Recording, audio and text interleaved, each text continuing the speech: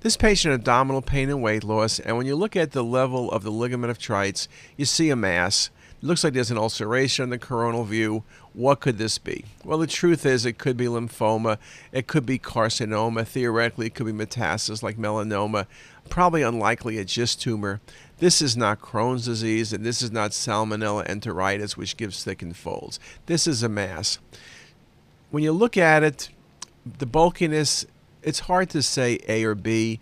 I think I see in proximal duodenum more commonly adenocarcinoma. Adenocarcinoma is more infiltrating, as in this case, and so this was a small bowel adenocarcinoma. However, if you said lymphoma, just on 2 slides, you don't see a lot of nodes, but I'd be hard-pressed to say you were wrong. So I'm going with B, but if you got A, you would be good in my book.